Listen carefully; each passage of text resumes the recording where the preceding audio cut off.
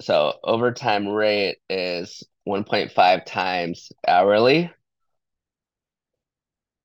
Double time rate is 2 times hourly. And so we're going to go through an overtime calculation. So let's say, uh, let's change it to an 8-hour shift.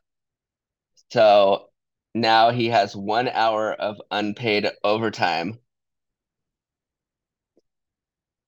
for every day. So first you want to know your overtime rate. That is going to be 15 times 1.5, and that is, I believe, 2250. Um, okay. So using that number in mind, you're gonna have your 2250 per hour times 5 hours per week times 52 weeks per year. That is going to equal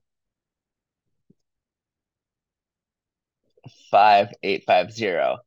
And so because this is completely unpaid, I'm going to argue that they are entitled to liquidated damages of the same amount, and interest for 1 year is 585. And then let's say attorney's fees again is 5,000 for putting together the demand and X, Y, and Z. So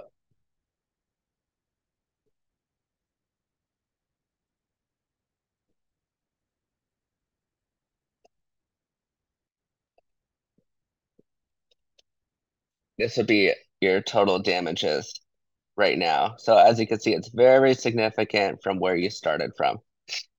All right. Um,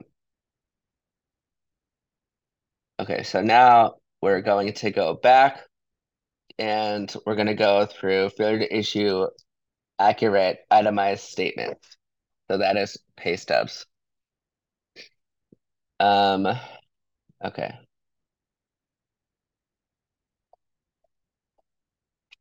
So this is governed under Labor Code, I believe 226. Let's see if I'm right about that.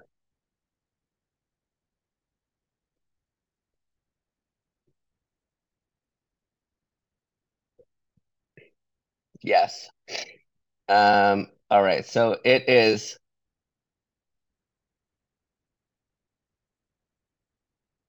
this is how you calculate the damage.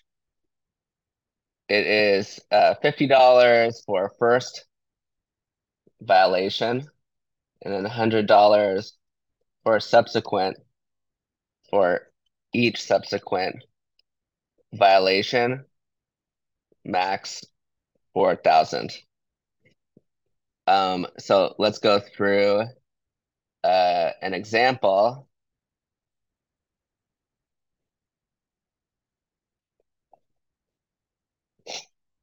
So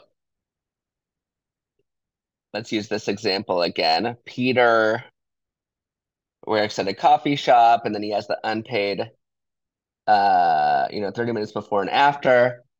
Um, so uh, Peter gets paid bi-weekly. The hours and wages are inaccurate. Okay, so bi-weekly, that is going to be 24 pay periods. So one pay period,